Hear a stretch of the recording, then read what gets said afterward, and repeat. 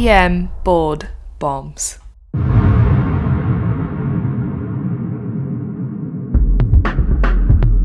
Now, here's Doctors Iltafat Hussain and Blake Briggs.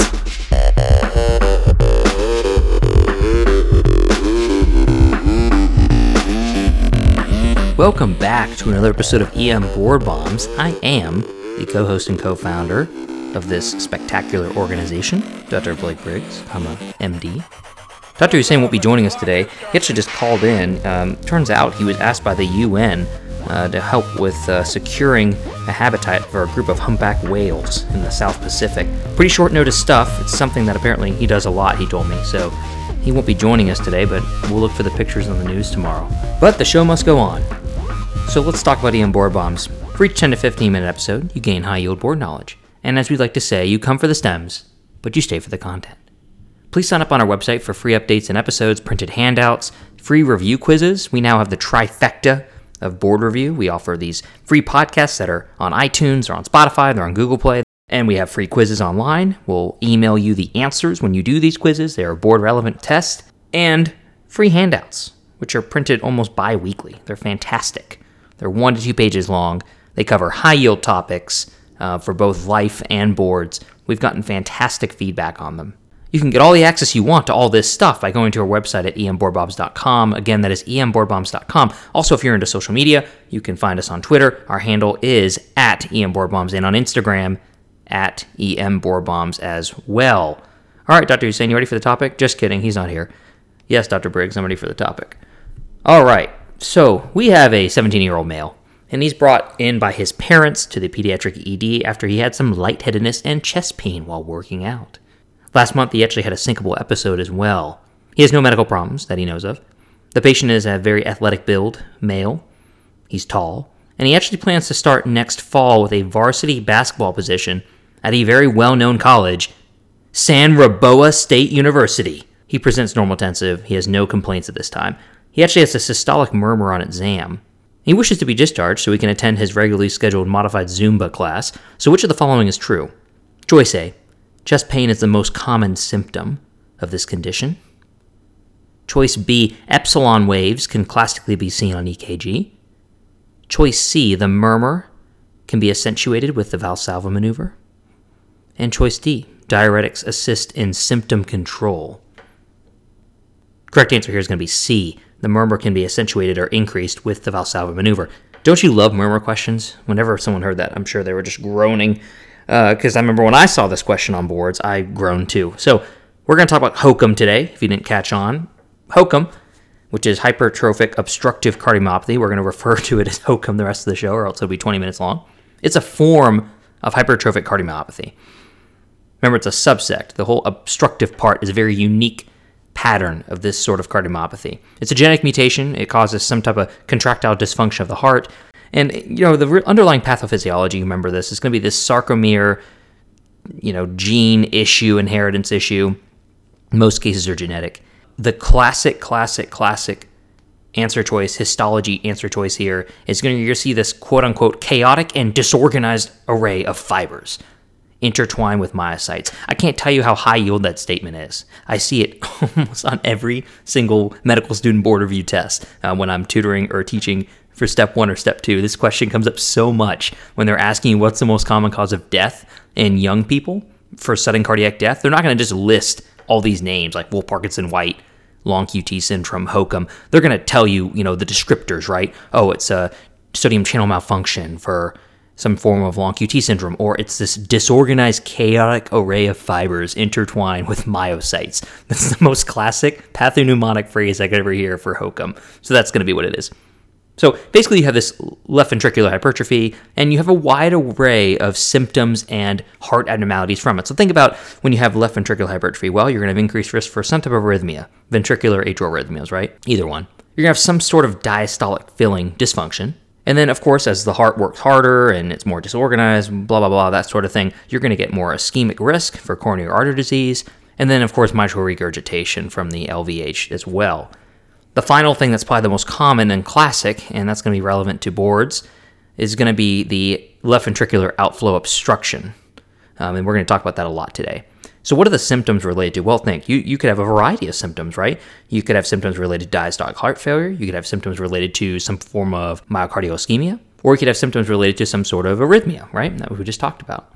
This is the number one cause of sudden cardiac death in patients less than 40 years old. However, the majority of patients have no symptoms. It's actually like a 1% mortality, the whole condition itself. Many patients are identified by accident, via screening due to family history risk, or incidentally on health physicals, right? Especially young athletes. There's actually no correlation between the symptoms themselves and the progression of the disease, which makes this a very interesting relationship when you're trying to diagnose this condition. Another interesting point is that the advanced systolic heart failure symptoms, those are super rare and not helpful at all. So don't expect any JVD, don't expect any volume overload signs, so no peripheral edema. Don't expect any PND, paroxysmal nocturnal dyspnea, orthopnea, etc. These are all going to be more systolic function issues, right? And so typically these patients are diastolic dysfunction. They're not going to present with advanced systolic heart failure symptoms. So what is the most common presenting symptom? This is one of the answer choices. It's not chest pain. It's actually dyspnea on exertion, which is a little bit nonspecific. But it's going to be 90% of patients have this, which is quite a lot. That's fantastically helpful. And whenever you hear a patient, as an aside, say dyspnea on exertion, that always gets my attention. And, of course, this is going to be a hard question to ask. Unfortunately, in the emergency department, or if you're into health physicals and you work in a clinic setting, when you're asking patients, do you get short of breath when you're walking around? Well, if they already told you if they have short of breath at rest, I'm sure they're going to tell you, oh, yeah, I'm short of breath walking around. And so what I do is I keep this question open-ended, and I feel like it's helped my responses. And actually, Anton Hellman of Emergency Medicine Cases, very helpful podcast on PE, actually, did a few months ago, and I listened to it. And it was actually very helpful because he mentioned how to phrase this question a certain way to get better answers, more objective data. And the way you should be asking this would be, hey, what makes your dyspnea worse? Or when do you feel your dyspnea is at its worst? And if the patient says, oh, by far, when I'm getting up and walking around, or when I'm hiking up the steps, or something like that, that would be concerning. That's going to be dyspnea on exertion. Or especially if you have a young person that says, normally I don't have any issues walking around doing things, but when I start playing basketball or I'm doing my workout or whatever, I feel much more short of breath than I used to in the past. That's concerning. For many causes, right? Not just HOCM, but PE or, channelopathy or something of the heart, etc. So the whole reason you're getting dyspnea on exertion, of course, is due to this impaired LV emptying, and that's due to the left ventricular outflow obstruction. It increases end diastolic pressure and volume. And then mitral regurg could also be a potential pathology. We're going to refer a lot to SAM today. SAM is the systolic anterior motion, fancy phrase for basically the mitral valve as it slaps up against the thickened septum of the left ventricle. And that's kind of the whole pathology here we're going to talk about, and that's why people die of HOCM. So chest pain actually is found in about 30% of patients, completely unreliable. And then syncope is also very rare. However, this one is important. Whenever a young person has syncope during workout, that should always raise red flags. This is actually the major risk for sudden cardiac death. So whenever a patient has a syncope episode while working out, it's only about 20% of patients that have it. However, when they do have it, of the patients that have HOCM, very concerning for poor prognosis for sudden cardiac death. Physical exam is usually going to be normal. Rarely you're going to hear a fourth heart sound, which is either Kentucky or Tennessee. I can't remember. I feel like if you counted up the syllables, they both sound about the same. Sometimes mitral regurgitation, so you have a systolic murmur at the apex. And then classically, perhaps more commonly, you're going to have a systolic murmur from the actual SAMing. I don't think it's a verb. SAM, systolic anterior motion of the mitral valve against the left ventricular septum. So you're going to have this systolic murmur from the left ventricular outflow tract. And this is a test question right here, and this was one of the answer choices. You're going to increase that murmur intensity by either doing a Valsalva or giving nitroglycerin or standing up. Think about why that is. Let's take a step back and let's use our imaginations. And whenever I'm in deep thought like this, I often think to myself, what would LeVar Burton do? Take a look, it's in a book, a reading rainbow, a reading rainbow, a reading rainbow, a reading rainbow, a reading rainbow. If you're sitting there and thinking about how the heart fills in diastole, remember that the blood enters the heart, and if there's more blood actually in the heart itself, so preload, right? Preload, high preload or high afterload, that high amount of blood is going to really prevent, almost like I think of it as a buffer. The mitral valve is not going to be able to hit the septum as well. And so anything that decreases preload or decreases the afterload is going to increase the murmur intensity because the valve is going to come into contact with the septum more. So think about the Valsalva, right? Raises afterload. Nitroglycerin decreases preload, and then standing up would also decrease preload. So all those maneuvers would decrease the amount of blood, have a left ventricle that collapses easier, and therefore the valve hits the septum more, and that's the noise. The murmur is going to be increased intensity. What decreases the intensity? Well, the exact opposite. So a hand grip, right? If you're squeezing someone's hand while listening, that's going to increase afterload. If you elevate the patient's legs, it's going to increase their preload. And then sitting or laying down, of course, is going to increase preload as well. So hopefully that all makes sense. The many other physical exam signs that literally you could just look up on any cardiac website or internal medicine website or some textbook. That's enough, LeVar. They're non-specific and they're not sensitive at all. It's great to learn them. It's great to it's great to do a good physical exam. I'm being serious. I didn't mean to laugh there. Physical exam's important. It's great. However, for the boards, this part doesn't matter. The things we just talked about are the only things you got to know for the boards. So an EKG, less than 10% have a normal EKG. Wow, that's really good. EKG, as always, is a fantastic screening test, and it's always the right answer. Whenever I'm working with students and someone suggests an EKG, I very rarely say no. EKGs themselves show prominent Q waves in the inferior and lateral leads, and this reflects, obviously, the septal depolarization issue you have from this massive, chaotic array of muscle fibers, the hypertrophied muscle. So Q waves, big stuff, prominent Q waves in the inferior and lateral leads. You also have P wave enlargement. That's very nonspecific, but it shows, left ventricular hypertrophy. Left axis deviation, of course, again, emphasizing left ventricular hypertrophy. And then finally, giant inverted T waves in leads V2 through V4, which is concerning for other things, of course. When you have giant inverted T waves, you got to worry about Wellens and some form of ischemic heart disease, got to worry about PE, got to worry about AVRC or AVRD. Speaking of which, it's AVRD or AVRC, the names interchange a lot. The big thing with AVRC and AVRD is that is the condition that has epsilon waves, not HOCM. So HOCM actually doesn't have any epsilon waves, so keep that in mind. That's a common slip-up people will make. It is a prominent cause of sudden cardiac death. It's a scary condition, just like HOCM, but it is not HOCM. It's a completely different condition. It deserves a whole separate board talk. All right, so what are you going to see on the echo? So let's say you see some EKG findings. You're going to go ahead and get an echo, a non-stress echo, and that's going to show left ventricular wall thickness, and that's imaged anywhere. So if you do perisonal long, perisonal short, you're going to see this most commonly in the septal area, that greater than 15 millimeters wall thickness. If the echo is positive, the non-stress echo, if you see wall thickening, then you have to do a stress echo, an exercise stress echo, preferably, for risk stratification of these patients. And then you're going to sort out, again, not important for emergency physicians to know this, but you're going to sort out basically their risk level, and then you're going to decide basic management. So the frontline management of this, of course, is going to be medical therapy. And these patients are going to be avoiding any vasodilators or diuretics, because we just said that's going to make them worse, right? Decreasing preload, and that's why choice D was wrong. Diuretics do not assist in symptom control. They make it a lot worse, right?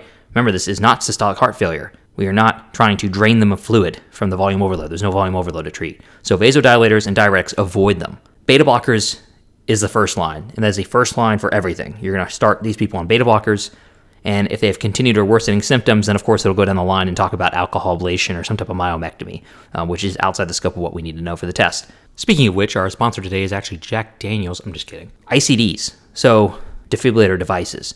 So ICDs, of course, needed for anyone who survives sudden cardiac death. That's a no-brainer. If there's any family history of sudden cardiac death and you have HOCM, you'll get an ICD probably.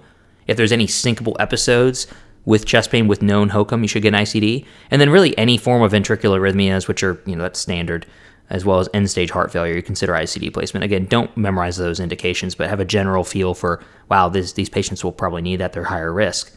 So ICDs and beta blockers, and then, we talk about later surgical or alcohol ablation, myomectomy. Okay, so rarely these patients can come into the ED with acute hemodynamic collapse, which is frightening.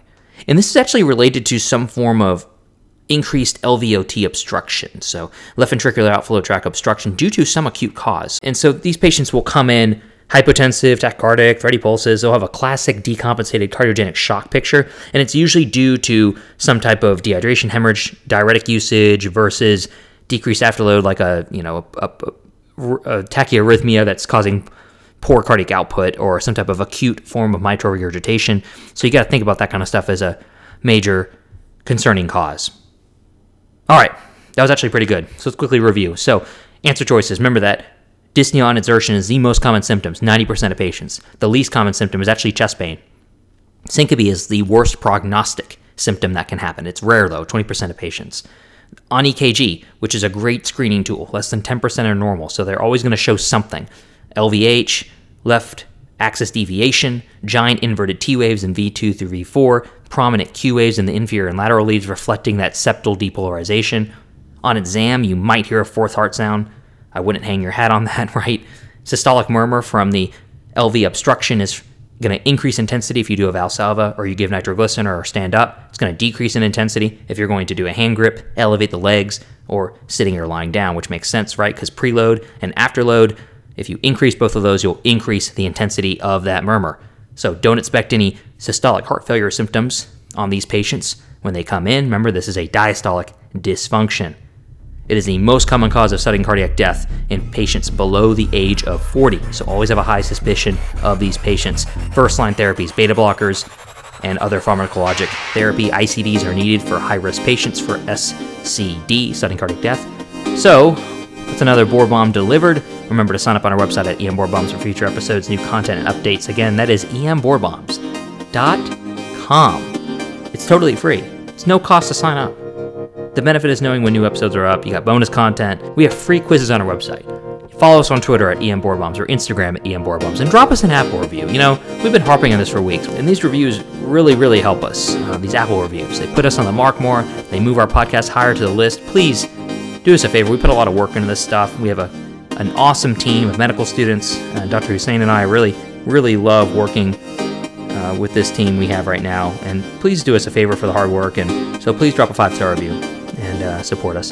Thanks again for listening. Dr. Hussein will be back next time we hope. Bye.